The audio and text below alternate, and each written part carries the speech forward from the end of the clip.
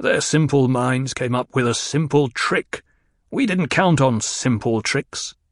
And my son has been at great pains to point out to me that he came through this largely because of your training. You didn't fail there.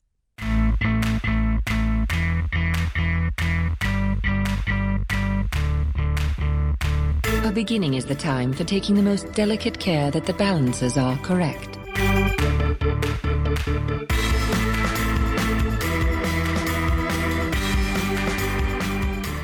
Hello, everyone, and welcome to another episode of the IMMP podcast. My name is Matthew Porter. And I am Ian, son of Matthew of the House Porter.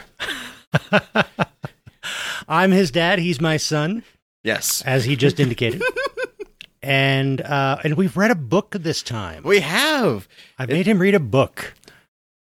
I think the second novel that we've covered on the podcast. The first being The Teddy Bear Habit. Absolutely, which is absolutely the same genre and style as this one. Of course. Of course. And what we are talking about now is it's a novel that had a significant impact on me. And I think it is admittedly timely that we're releasing this. Very often in this podcast, we have discovered that our timing happens to be fortuitous in terms of when we release things, like releasing our Ghostbusters episode on World Paranormal Day. Not planned, but it worked out. Or recording a show about Capricorn 1, close enough to the anniversary of the Apollo moon landing that we decided to save it until then. And that worked out really well. And there are other examples that just, the timing was weird. But this one... we knew what we were doing. We know why we're doing this now, and I'm glad for that, because this is a book that I knew we would have to talk about at some point. But it was so important that I wanted to make sure that we would do it justice, so it was tempting to keep putting it off until we were ready or until it seemed right, and we would have put it off forever. The movie release schedule for next month means that on this episode of the IMMP, we are talking about Frank Herbert's Dune. We have media shadows, the likes of which not even God can imagine. There's going to be a lot of that in this episode. Oh, there's going to be so many of those. My goodness, this is one of those stories. It's one of those things where its existence in popular culture is a ripple that I watched still shaking through media when I was interacting with what was new. And it is, every time it looks like it's going to die down, it spikes up again somehow. And it doesn't actually ever quiet. I feel like I should have a paper ball handy. We don't have the problem that we had with The Razor's Edge, where you had to keep me from talking about the novel when we were here to talk about the movie from '84. But I'm here to talk about the novel when it comes to Dune, and there's so much other stuff to talk about. I want us to save that to the end of the episode. Absolutely. But it's hard because it has had that kind of impact. And when I'm talking about Dune, I'm talking about the fact that it was the name spoken of like a curse almost when adaptations hit media. The book was this thing slighted and this thing to be revered. And that's part of why it was this odd, untouchable thing that, like, all the other science fiction I read is going to have influence to it. It's going to have to relate to it. Every time there's deserts in sci-fi, it's gonna be some way related or noted. But you don't sit down and read Dune. You couldn't deal with it. You wouldn't be able to handle it because it can't be comprehended. Not even other things can get it right. Dune is unapproachable. It is this behemoth. And so I don't go towards it. And no one else I knew really went towards it in that sense. It was known of, but it was talked about in this silence. And this is how I felt about trying to do a podcast episode about this novel. And I've been urging you to read it for probably a decade now, at least. Oh, yeah. And now I understand better why you resisted. I graduated high school and I should read Dune. I'm in college, I should read Dune. And I'm like, really? I've been told this thing will break my brain. And I'm supposed to do that in college? Wait, actually, that kind of makes sense with how some people approach college. But no, that's not me. Please don't. Well, yes, it will break your brain. In not all ways of breaking your brain are bad. Yeah, I absolutely, it did. It kind of did. And I'm also very glad that I got to read to it when I did, because I liked getting to know I liked getting to feed it back into what I know of media, instead of being a person for whom I'm comparing everything I had been reading of media to it. I don't know for sure that I would call Dune something that I experienced too early, though that argument can be made. But I was definitely young when I first read Dune. When I read Dune, it was only 3 years or so after I read The Teddy Bear Habit. What? But those are 3 or 4 years, but those are very, very important years between 10 and 13 or 14. Those are very important years. And that's how old I was when I discovered Dune. And I remember, a little tangent here, I bought the first copy of Dune at Corvette's. Corvette's was a department store not far from where I lived. It wasn't a fancy department store like the ones at the mall. It wasn't a Macy's. It wasn't a Kmart or a Walmart. I don't think we had Kmarts and Walmarts, at least where I lived at that point. But Corvette's was like the place where it was our general store. Corvette's had a terrific record department. We've talked about my record buying habits a little bit in the past. Absolutely. It's where we bought records. It's also where we bought inexpensive stereo equipment. It's where we bought bicycles. It's where we bought jeans. But they also had a book section. We went to bookstores a lot, but Corvette's also had a book section. It was probably stocked by a jobber who came in and kept the shelves full for the store managers. But it was fairly extensive and eclectic. Oh, that's good. And while my brothers were off browsing at something else in Corvette's one Friday evening, 13 or 14-year-old me, found this copy of Dune. And this is a book I had heard of. I don't even know where I had heard of it. Now you hear about something, well, it was on the internet somewhere. I don't remember where I heard about Dune. But I had, and I started reading the first few pages, and then I immediately went and bought it. Then it took me the better part of a year to finish reading it. I'm sorry.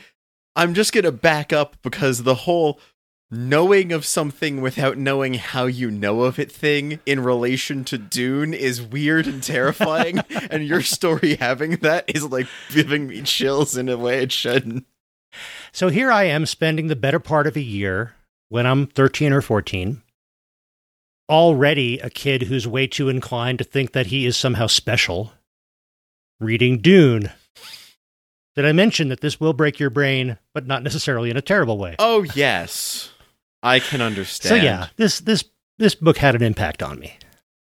As did Corvette's, but that's a different podcast, perhaps. We might have to do an episode all about Corvette's. We'll see. I don't know how we do that one, but I'm intrigued. I'd heard of it. It was one of those things. It's like I could get an English teacher to either say it with this like delight or this sorrow, depending on the context, no matter what. But it was this thing that existed, and I knew bits of it. I knew about the house politics aspects, and I knew about the aspects of Desert Planet and the spice, and the spice is one of those pop culture things that is everywhere. Every fantastical super drug that will give you magic powers, which is a weird trend in pop culture things sometimes. It was published in 1965. It was published in 1965. Will get compared to the spice. The spice must flow is one of those sentences that will just pop up in... I was seeing it on Gaia Online, and I don't know why it was there, but it just exists. And so I understood all of these. Weirdly enough, in that time between graduating high school and getting to now, I'd gotten into things more like tabletop board games and tabletop RPGs and such. And its influence there was very prevalent too. How you write grand stories of political intrigue for your D&D campaign. Dune gets referenced as something you should read to know how to do that.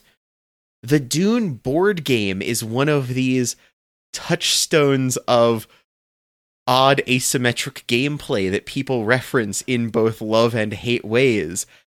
And I'd read and heard all about that, and so I learned more about the story from the board game reviews before I'd even read the book in that sense.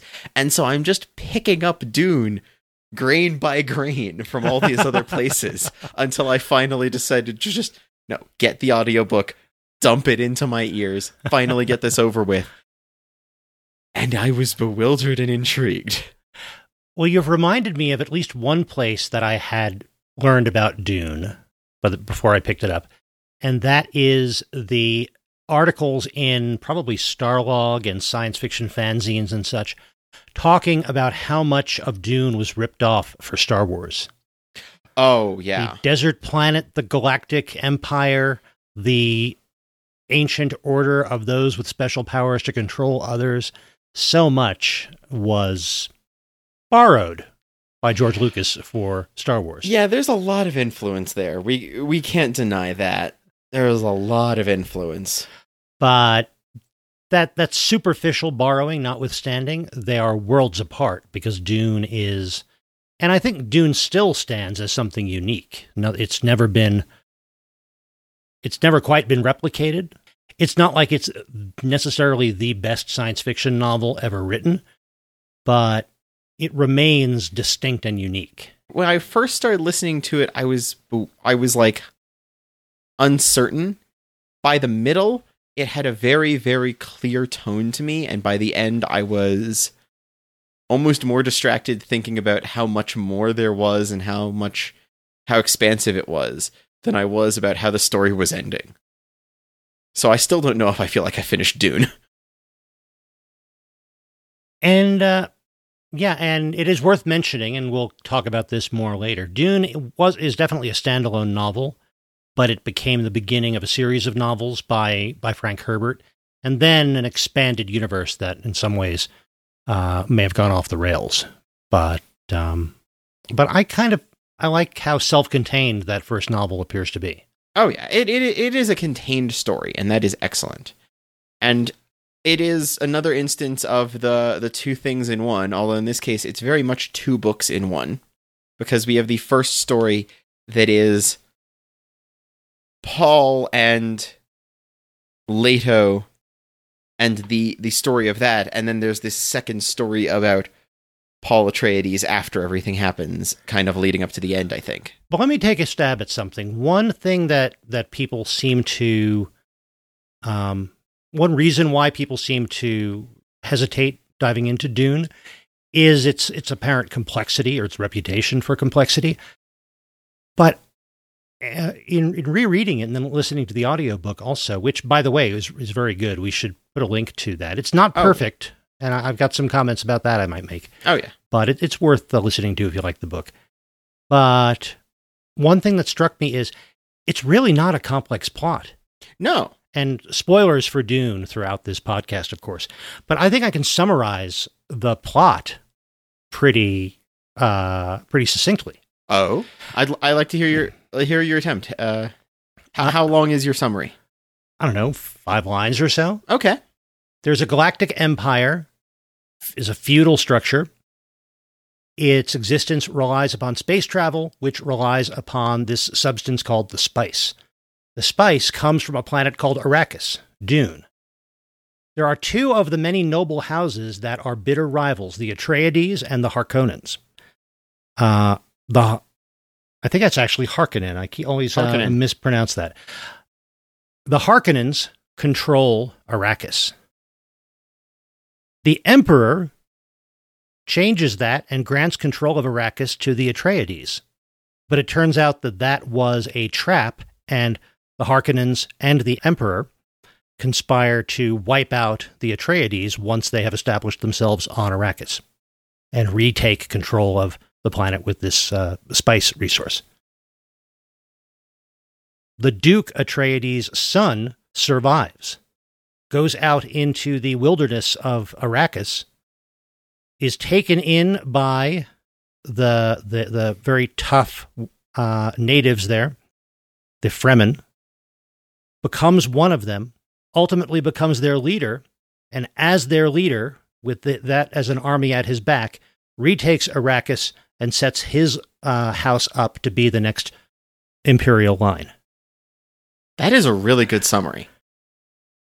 So it's a basic. It's not that far off from The Lion King. Absolutely. Mind if I take a crack at summary as well? Please. I think I can do that. I'm going to play this like Name That Tune. I think I can summarize it in 2 lines, Dad. Yeah. Man gets other man stabbed over drug company stock trading. Stabbed man's son is the special, comma, learns how to be charismatic and knife fight so well he gets revenge. Yeah, that's good summary. I like that. That's cool. Oh yeah, but no. Yours at least had all the worlds and everything. Mine's reductive to the point of parody. But absolutely, it's not too complex on some levels. Once you get down to it, it's the depth it goes into all of those individual pieces that is intriguing. The simplicity of the overall story arc leaves plenty of room for things like weird and detailed world building, none of which is just Chrome, all of which fits into this plot and drives this plot, and yet is so intricate that it verges upon the impenetrable. But on the other hand, it's absorbing. The more you learn about this world, the more you feel like you're in it, the more you can process.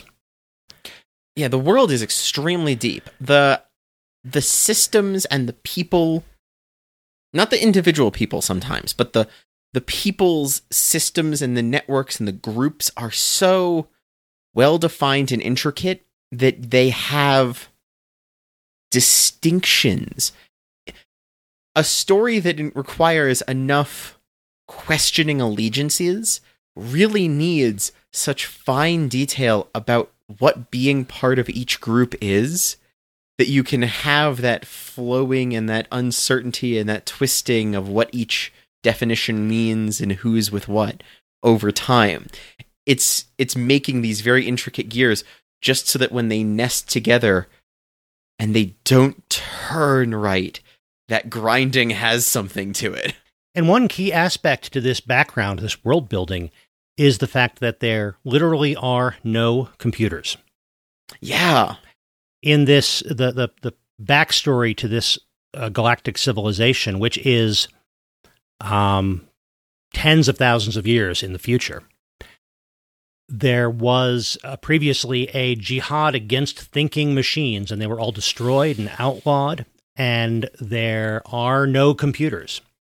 And that was impressive enough in 1965, imagining the governance and management of this giant spacefaring civilization with no computers.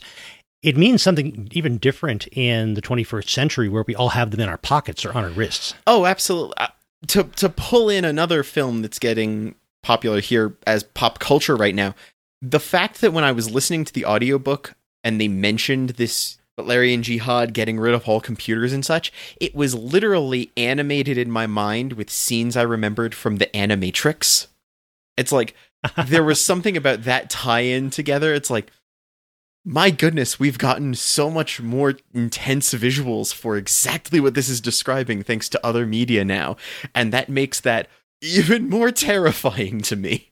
It's that domino effect of the kind of influence that a work like Dune has had. Exactly. And within the setting of Dune, some of the things that have happened as a result of that there are certain people whose ability to collate data and calculate has been trained and honed, the mentats. They are essentially human computers. But also, something that struck me on this most recent reread is the fact that they're places where it's explicit. Human intelligence overall has increased. Yeah. Over time, over dealing with the greater and greater complexity. Certainly those who are involved in the management of this and the governance of this civilization, and it's hereditary. We're starting like where everybody involved in these complex political machinations is well above a genius. And that adds a certain sharpness to all of the plots and all of the back and forth. There is questions I've seen about the concept between human ability to store information versus processing speed. And I would have to dive much deeper to be able to give specifics on this, but I've seen debates. I had debates about this as a concept, how we have computers, we store our stuff externally, we store them in books and in paper, so the people can be faster at computing and spend less of their mind on retention. But when you get rid of computers in this way, there's this weird balance of that retention versus computing power, and you see people who know and remember so much, or are finding ways to get around having to, so that they can spend their time calculating faster, and I liked that.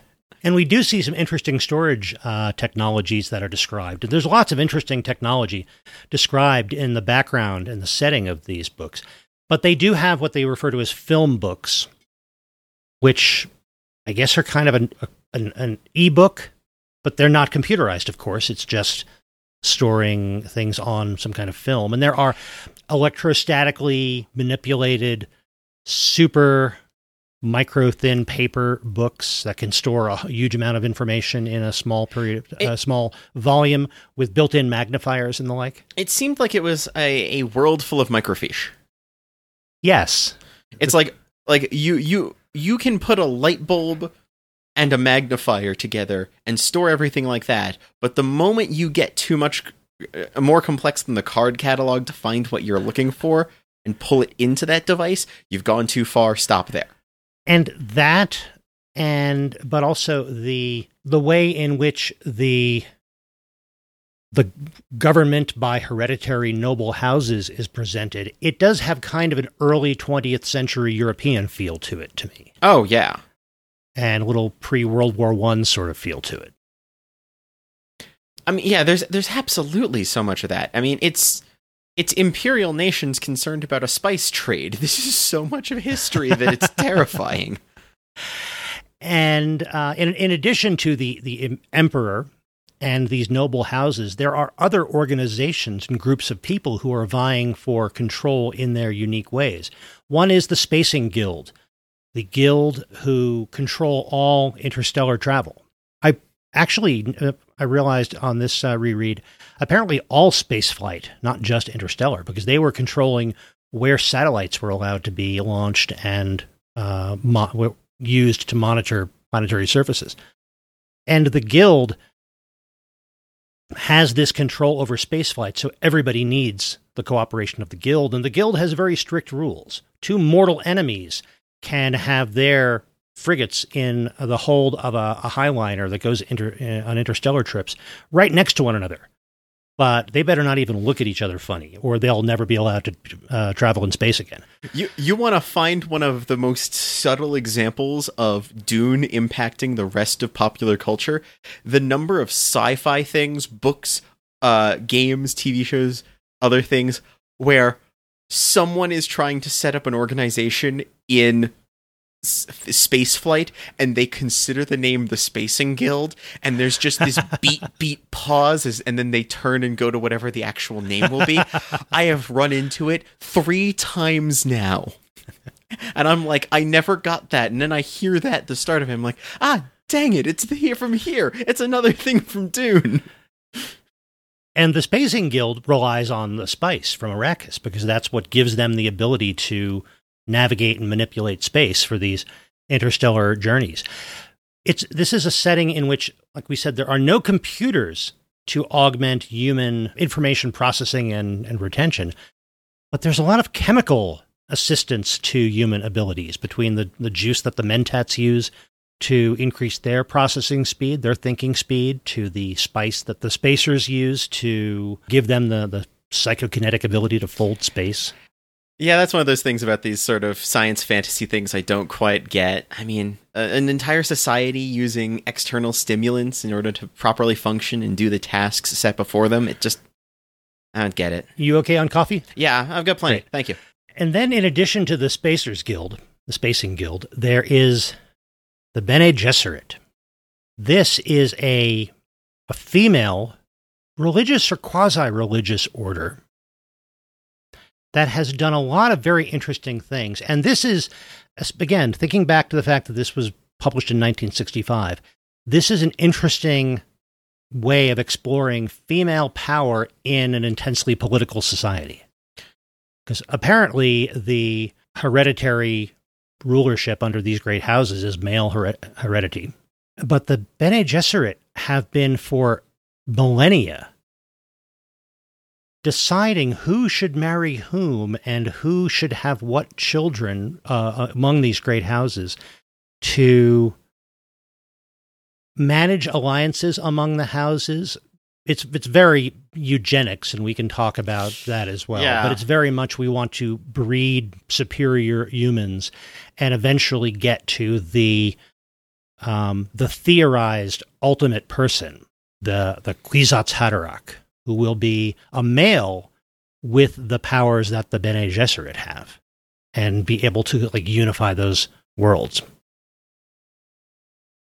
And yeah, there's a whole lot of things that get mixed up in that part of the narrative. They are very intriguing, and they result in some of the most interesting plot twists and lines and characters and interactions, I think.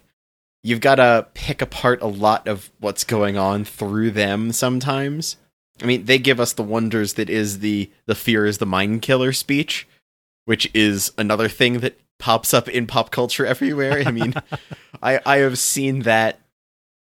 I have seen that pop up as like a battle cry when people are charging into Pokemon fights. I must not fear. Fear is the mind killer. Fear is the little death that brings total obliteration. I will face my fear. I will permit it to pass over me and through me. And when it has gone past, I will turn the inner eye to see its path. Where the fear has gone, there will be nothing. Only I will remain.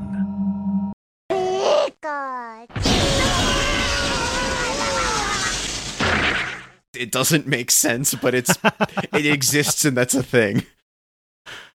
And the Bene Gesserit are shown as being extremely powerful and extremely capable. Now, the individuals have amazing martial arts skills. They have the ability to use the voice, which it's tuning your voice. It's like neurolinguistic programming at a tremendously high level. You can control what someone else is going to do by speaking to them in a certain way. And yet the launch of this story hinges upon the fact that one of their carefully set plans goes awry. Because the good guys in this story essentially are the House Atreides and Duke Leto, who's now given control of Arrakis. And his consort hasn't married her because he needs to keep that option of marriage open for potential alliance, or at least the idea that there might be an alliance through marriage with another house. But they are, they are in love. They are, for practical purposes, married. And she bears him a son, an heir. And she had been instructed by her Bene Gesserit trainers that she was supposed to bear a daughter, only daughters to the Atreides, because they wanted to get to marry an Atreides daughter to a Harkonnen son and unify those houses and bring together the different strengths and unique characteristics of those two bloodlines towards their goal of creating this Kwisatz Haderach. So if Jessica had done what she was told, this story wouldn't have happened. Instead, she has a son, Paul Atreides, the ducal heir. The ducal heir, Paul. Paul. Our main character for most of the books, a point of view character for a large percentage of it. I've got thoughts about Paul Atreides. What are your thoughts about Paul Atreides? it took me a bit to get through it, because the first half of the book, there's a lot of him really confused and really uncertain of what's going on, and kind of getting into stuff, and a lot of like, what is happening to me, what has been done to me, why am I like this, as he deals with the fact that he has got this Bene Gesserit side to him, he's got some Mentat side to him based on training he was given, he's got these strange premonition visions that are coming to him because of weirdness. There's a lot of stuff happening to him. But underneath it all, I had this terrifying realization that I kind of know this guy. He really reminds me of the sort of people I would, like, hang out with in high school. The people who would, like, hop the fence at the football field with me and we'd go to the mall. These were the people who would shop at Hot Topic. I never went in, but he would. We'd wind up playing Yu-Gi-Oh! At the tables at the cafe at Barnes & Noble. It's like, I know this guy, and I don't know what I can do about that, because it kind of bugs me. He's the right... I'm saying that Paul Atreides in the early aughts would have had a chain wallet. He's that kind of guy, and I don't know what to think. Oh, wow. I never saw that kind of thing, because he was so trained in being a leader and a politician, and yet he never quite followed the rules. There was just something about him that bugged me.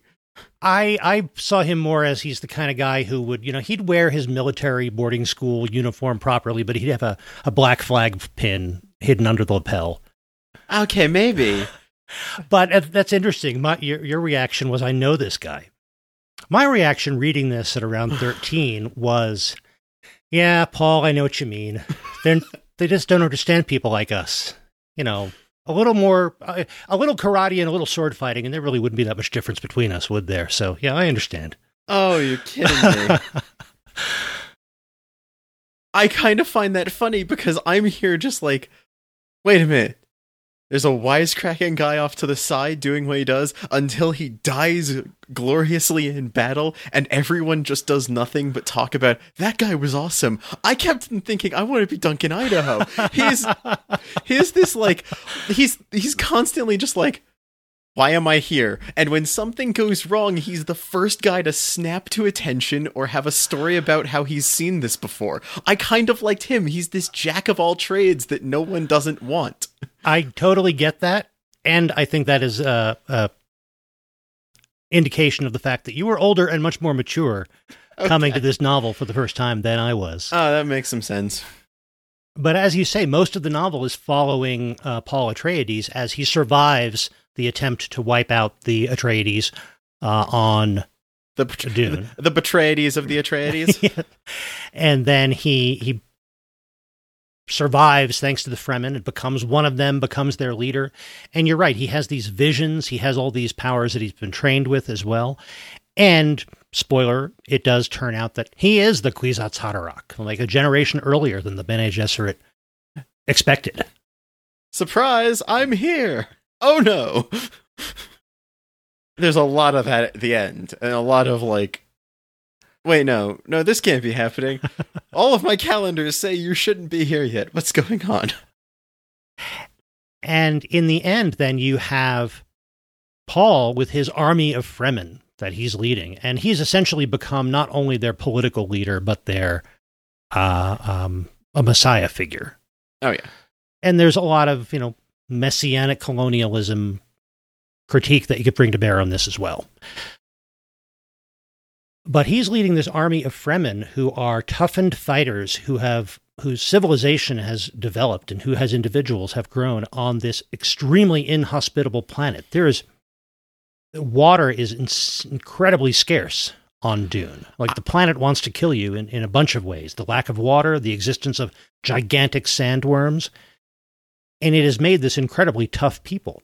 And they are finally a group that can stand against the Sardaukar, who are the Emperor's fist. The reason the Emperor can maintain the control he does is that ultimately he can bring to bear his soldiers, the Sardaukar, who have been groomed and trained on an incredibly inhospitable, tough prison planet. So finally, the Fremen provide Paul with something that can stand against Sardaukar, which is how he eventually retakes Arrakis and pressures the Emperor into teeing him up to be the next in line. I was so glad I listened to Dune during the summer, because it being so hot out, with me doing my day job and grabbing a water bottle and taking a sip as I'm listening to like how important it was to have that bit of water in the story. And it's just like, suddenly this big water bottle I've got just feels like I'm holding this super valuable thing because of how it's been described to me. I'm like, oh. You can really appreciate that. Yeah, huh? like if I was listening to this and it's like snowing outside and I'm next to the fire, it would have nowhere near as much impact as if you do this during the middle of summer when it's hot, when you're feeling it, because you'll be like, oh, I get you. I understand. My goodness. Oh, wow. Growing up in the Northeast and then moving to Colorado, it gives me a certain frame of reference about moving from the very lush world of Caladan to Arrakis, the way the Atreides did. And that's another part of the world building that's so great, because there's a lot of focus. There's ecology and world building, literally, like how the world functions as a planet, absolutely without a care for the humans that have arrived on it. How the planet itself functions and survives, and how people then have to survive around it is so important. There is so much. Nature is the thing that will not give a dang about any of this. It doesn't matter who you are. It doesn't matter what house you're from or whatever. Nature will hit you with the same rock, and it's whether or not you make it after getting hit with the rock is the important thing. It's kind of like Universal movie monsters versus Lovecraftian horror type monsters. The world of politics in Dune is more like the Universal movie monsters. There's something powerful and scary, and it's out to get you. Sometimes it seems dead and rises back. Yeah. And the world of politics in Dune for these people in these ruling houses is very fraught and very dangerous because there are people conspiring against them. The planet Arrakis, it does not care. It does not notice you. You mean nothing to it, and it does not provide what you need to survive.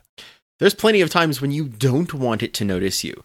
Being able to be very careful and act like you're supposed to be there in nature, because otherwise nature will find you, and nature will send a giant worm to eat you, because if you're not supposed to be there, your food is such a powerful part of this. There's a lot of like this hiding and this learning from what's going on around you in that sense. And one thing that's very important in Dune is that ecological sensibility. And I think that was a big driving factor for Frank Herbert in writing this, was the ecology in all of it. And that's represented by Liet Kynes. Yes. The character who does not survive the book, but he kind of embodies and expresses the ecological approach to this planet. And the fact that with the right planning, we can, and carefully collecting and deploying water, the little water that there is, we can start a domino effect that would transform this planet and make it so much more hospitable. And there are forces that would attempt to put a stop to that or get in the way of that or exploit it. So they're trying to keep that secret, but that's one of the great things the Fremen are doing at the direction of this Liet Kynes. And the death of Liet Kynes, that scene in this most recent rereading, it had a much bigger impact on me than it had before. I think I finally got much of it that I didn't get in the past. We always give a spoiler warning in some form, but I'm going to give another one. Big spoiler about Dune. Spice is from the worms. If you get rid of the Dune-ness of Arrakis, if you get rid of the dunes in Dune, there is no spice, and that's the danger. Right. So in order for the people to be okay, they have to get rid of the thing that got the people there. Water in all but tiny quantities is poisonous to these giant sandworms.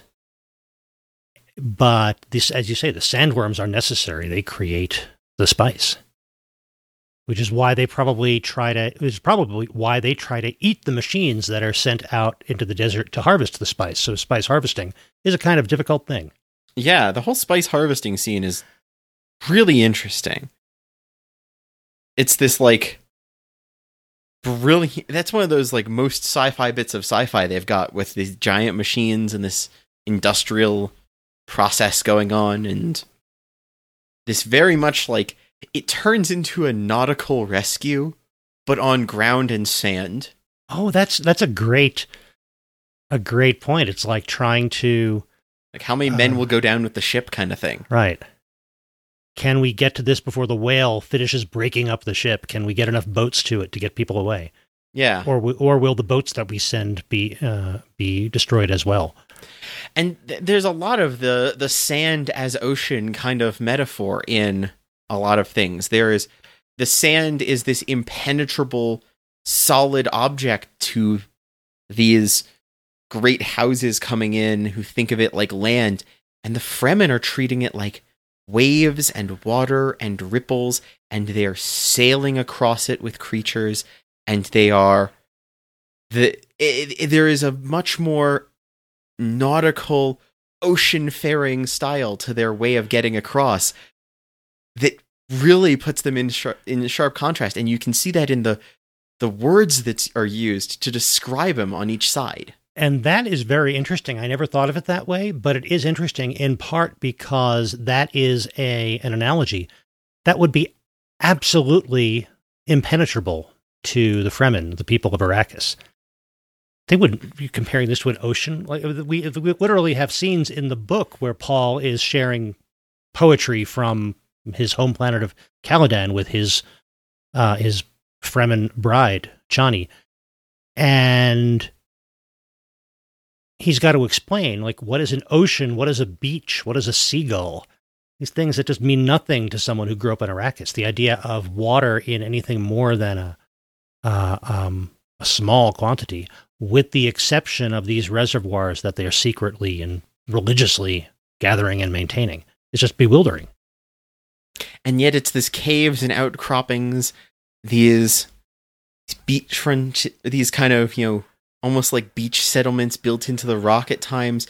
There's the way that they talk about moving across the sand, and it just had that nautical feel to me. That's true. They have to find and build settlements in these rocky outcrops where they're safe from the sandworms who could just burrow through the loose sand of the dunes. So those are like islands and these little archipelagos. Yeah. It fits. I like that. And that weird contrast just, it kind of struck me partway in, and it was part of what was made this compelling to me. Oh, and you're talking about the boat analogy and that scene near the beginning where where the Duke and his men are rescuing the crew of a spice harvesting machine because a sandworm is on the way. They're using aircraft, but the aircraft they're using are ornithopters. They're not using fixed wing aircraft. They're not using helicopters, not using rotary wing aircraft. And there's just enough description to make the ornithopters seem just like a really cool idea. An ornithopter being a flying machine that flies through flapping its wings like a bird. Oh, I was going to say it was a zero-cost artifact with 0 attack and 2 toughness, but that's because I play too much Magic the Gathering. Figures there is a Magic the Gathering card for ornithopters. Oh, there's so many reprints of that one. I knew of it because of that, though. Another instance of Dune kind of impacting a lot of other pop culture. So what we've got with Dune is a relatively straightforward plot, but layered with world building and layered with complexity of the organizations involved and the individuals. We get a lot of really complex, well-presented individuals, both inside characters like Duncan Idaho and Gurney Halleck and the other members of the Duke's court and military, and Paul and his mother Jessica, of course, and their journey and in going out and living with the Fremen themselves. We get a little bit less detail about the Fremen. I don't know that we often get them as point of view characters, for example. Not much. We get a weird amount of Princess Irulan point of view thanks to her intros in the beginning, to the point where I started finding them funny. And Princess Irulan is the daughter of the Emperor. Yes. And, of course, becomes a major factor late in the story. Dude, Where's My Sandworm? And other hijinks from the life of Muad'Dib, written by Princess Irulan. Every chapter has this, begins with a quote from one of the apparently many, many, many books written by the Princess Irulan about Paul Atreides, who is later known as Muad'Dib, his Fremen name. But like it just became a format I could run with. And that's another interesting bit of world building. There's this foreshadowing through the entire thing about how important this character is going to be, how this is going to, it's not going to end. There are certain ways it's not going to end because all these books have apparently been written about him. Yeah, it's one of those weird things where a lot of other stories, it would cut the tension in order to be like saying things that inevitably show he's not going to die here. But instead, the gulf between the situation he's in and where that opening from this chapter said he'll wind up somehow is so staggering that you wonder how he's going to get there. Yeah, it's not a if he'll die, it's a how does he survive this well? How is this going to play out? Yeah. It reminds me of how the show NCIS would give a black and white still of the last moment before the commercial break or the end of the episode at the start of the section you're watching. So you're like, how do we get to that freeze frame? It's the same sort of like, that's odd. I don't know what to think, but it's... I get that. Okay.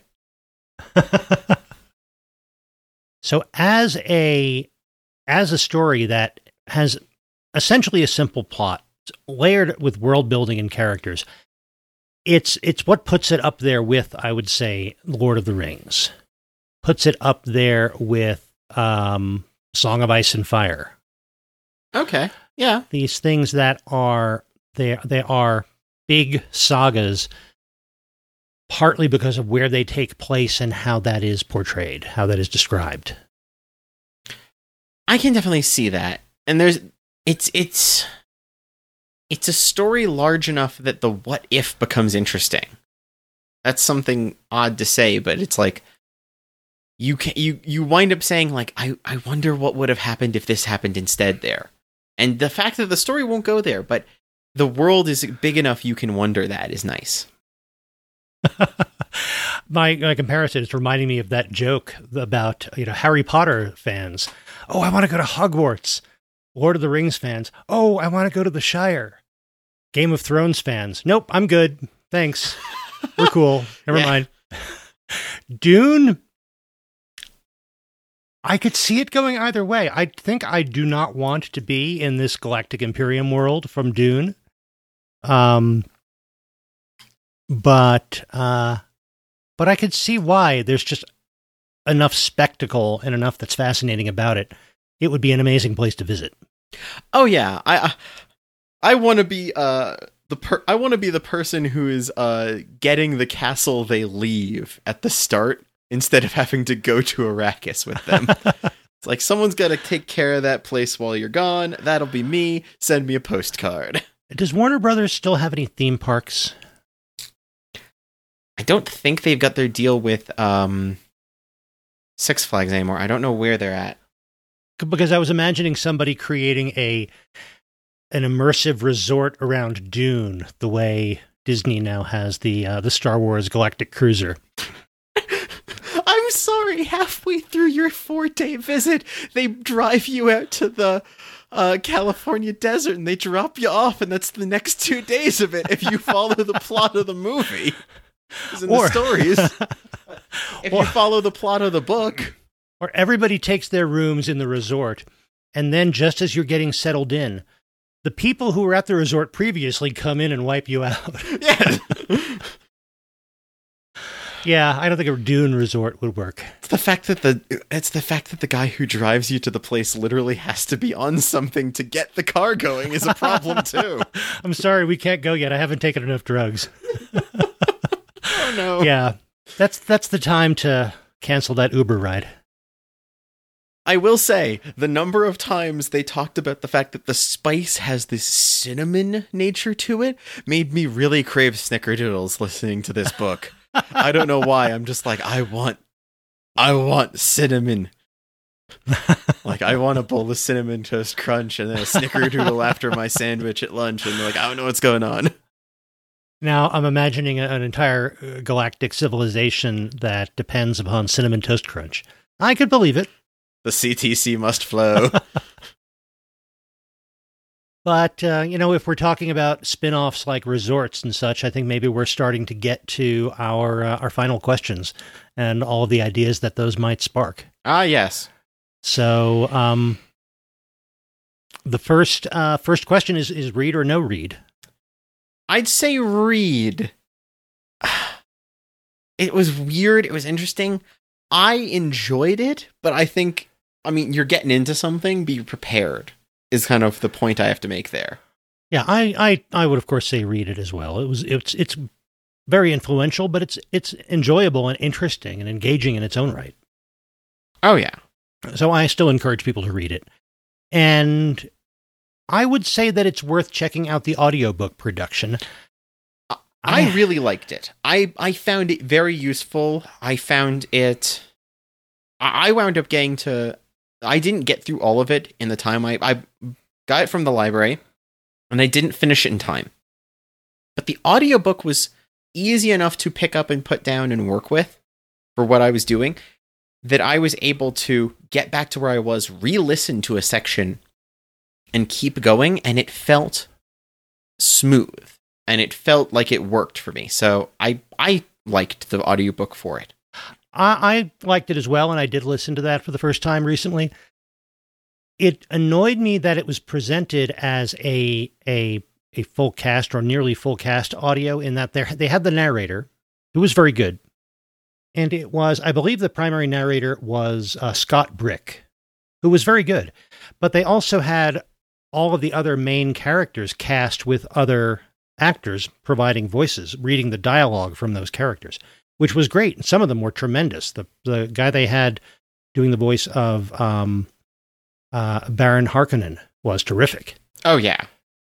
But they weren't consistent. There would be a chapter in which we got these different actors all doing the dialogue of these characters. And then there would be a chapter where, like a typical audiobook, the main narrator was doing all the dialogue as well and adjusting his voice to indicate different characters. But if you had all of these other actors cast for these roles in the book, why did you use them in some chapters and not others? It was kind of like one of those, it was kind of like a story that has some illustrated pages alongside the other one, where you get this full depiction scene for certain key moments that are popular. And I can understand that frustration. It didn't bother me as much, because by the time... those illustrated moments with the full cast actually worked really well as start-stop points for how I was listening to this section by section as I went. But I can understand what you mean if you've got them use them, because they were good when they were doing it. I found it very distracting, especially with the character of Paul, going back and forth between an actor who cast as Paul and the narrator, and even more so with Baron Harkonnen, because the actor that they cast for Baron Harkonnen had this terrific voice, this big, rich, oily, intelligently sinister voice. It was just amazing. And then you get to another chapter, and when the narrator is providing a voice for the character, and he's like a blustering English colonel in a Jay Ward cartoon. It just doesn't have anywhere near the gravitas that this other actor did. It just didn't strike me as much, but I can understand exactly what you mean. And, we didn't talk much about Baron Harkonnen in talking about this. No, and I kind of think that works, because to be very honest, just how terrifying he is one of those things that, like, every time you turn a corner in this story, he's worse. And I don't want to summarize what I think of him at the end of the book, because if you're gonna read this, having that unfurl as how terrible and how terrifying is great. And Okay. I almost don't want to. I don't want to ruin not the surprise, but the depth. Yeah, we have spoiled a lot about the book in this discussion, but that's something we can leave unstated. He's a terrific, impressive villain. Yeah, he is excellent A+ villainy in that sense. So we're both saying read and or listen to the audiobook for this. So the next question gets more challenging, and that is revive, reboot, or rest in peace. Now, revive would be continuing the story, which there's a lot of that. Yes, that ship has sailed. That Highliner has already folded space. Because Frank Herbert wrote several sequels to Dune. There's Dune Messiah, there's Children of Dune, there's God Emperor of Dune. I think Chapter House Dune, which may have been published after he died, but based upon some stuff that he had written, was the last of his. And then there's a whole expanded universe, a la Star Wars, that has lots of other novels, backstories about the House Atreides and all this stuff, and comics and things like that. So it hasn't been rebooted. It's very rarely do you see a reboot of a novel in that sense, but it has certainly been revived in that there's a lot of additional work that's supposedly in the same continuity. The reboot aspect really comes in its adaptation. Of course, the first movie attempt of it is, unfortunately, lost. And there's an entire wonderful documentary about how wild and crazy that movie would have been. And just one more, before we move off the revival, though, I do want to mention that those first sequels written by Frank Herbert, those are worth reading. Okay. I have not read beyond Chapter House Dune. I can't speak to those, but yeah, if you enjoy Dune, go ahead and read Dune Messiah and Children of Dune and God Emperor. Okay. But yeah, you were saying about the movies. There was a first movie which was lost. It didn't happen, but the documentary about it's great. Yeah, we might have to talk about that at some point. That might be a bonus. Jodorowsky's Dune is amazing. Yeah, Jodorowsky is an amazing, weird person. Just weird enough to try to make an adaptation of Dune in the 70s. And so instead, we got David Lynch's Dune, which is something I've not seen, but that holds a shadow almost as big as Dune itself, and its interactions with Dune the novel are a whole thing we could dive another episode into. It's almost tempting to do an episode about David Lynch's Dune. I saw that in a theater when it came out, and that was around 1984, I think. Well, amazing year. I have not seen it, so we can hold off about that because that gives you something you can show me in the future. Yes. The only thing I'll say about that then is that I have come to regard it more highly as filmmaking, putting aside how I feel about it as an adaptation of the novel. And it was very interesting in reading David Lynch's memoir last year. When talking about Dune, he considers that a failure, and the main reason is that he didn't get final cut of the movie. He didn't have full control over it. It's the last movie he ever agreed to do without having a say over the final edit. Huh. So we've got that. We've got Jodorowsky's Dune that never was, and then we've got David Lynch's Dune. And Alan Smithy's Dune, which is the extended version of David Lynch's Dune that he took his name off. And now we've got the new version coming out, which I'm intrigued to see what will happen. This is recorded before it's out. This is probably, I think, released before it's out, and I'm interested to see what it'll be. Because I don't know how well it'll adapt. But I'm going to actually wind up saying rest in peace in light of all of that, though. Because there's nothing like text that's going to be able to get the depth we were talking about. in order to have all of those little bits, all those little grains that make up Dune, metaphor for the win here, you need that specificity text allows. The spoken audiobook keeps that because it's using the words from the book, but there's so much little tiny bits and little tiny phrases and moments and callbacks that all make this story as deep as it is. And you have to lose some of that somewhere to change it into something else. So I don't think it needs those other things. I would agree. I'm interested in the other adaptation that's coming out, but when it comes to a novel, let it rest in peace. We don't need it revived. I don't need more sequels to it. I don't think we need anything like a reboot, whatever that would look like.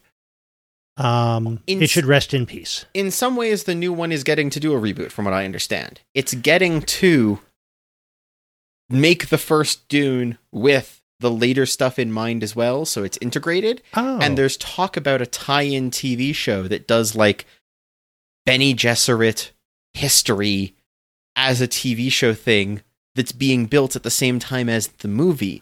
So maybe the fact that it gets to step back and look at Dune, the franchise, and pull it all together instead of the interspersed thing it became, maybe that's where it can do that reboot you're describing. Yeah, that's an interesting way to look at it. I guess that you can see that as a reboot because you've got the benefit of that hindsight, knowing the details that hadn't yet been fixed when the first novel came out. Oh yeah, there's definitely things where that sort of write chapter 5 and then go back and rewrite chapter 1 as a reboot can be great. Yep. I note the Digimon Adventure new anime that just like decided, oh wow, Digimon the third season decided to absolutely change how deep and scary we can go. What if we rewrote the first one like using that? That'll be fun. It was kind of great, and now we get to reference Digimon in our Dune thing somehow, but it's an example of doing that with hindsight that I liked. I like it. So I think that's going to be it for now. I think we could talk for even longer about Dune. Oh, absolutely. And I'm sure that we will when the microphones are off. But as far as this episode, I think that wraps it up. But we will be back in a couple of weeks with more tales of media from the 20th century. In the meantime, Dad, where can they find you online? You can find me most places as by Matthew Porter. So at bymatthewporter.com, on Twitter as by Matthew Porter, and on Twitch by Matthew Porter, YouTube by Matthew Porter, and you'll find links to all of those at that matthewporter.com. And Ian, where can people find you? I can be found as Item Crafting most places, be that Item Crafting on Twitter, Item Crafting Live on Twitch. And you can find the podcast itself on Twitter as IMMPcast. And you can find us online at immproject.com, and that's where you will find links to our contact page, to our Patreon. Thank you very much if you can support us there. It helps us keep the podcast going. Link to our store, where you can buy coffee mugs and T-shirts and other interesting things. And you'll find there links to all of our past episodes. And if you do write to us either at the contact page on immproject.com or at immpcast@gmail.com. Let us know if it's okay to read your email on the podcast and share it with the rest of the listeners. So thanks very much for downloading. Thanks very much for listening. And we will be back soon. And in the meantime, go find something new to watch.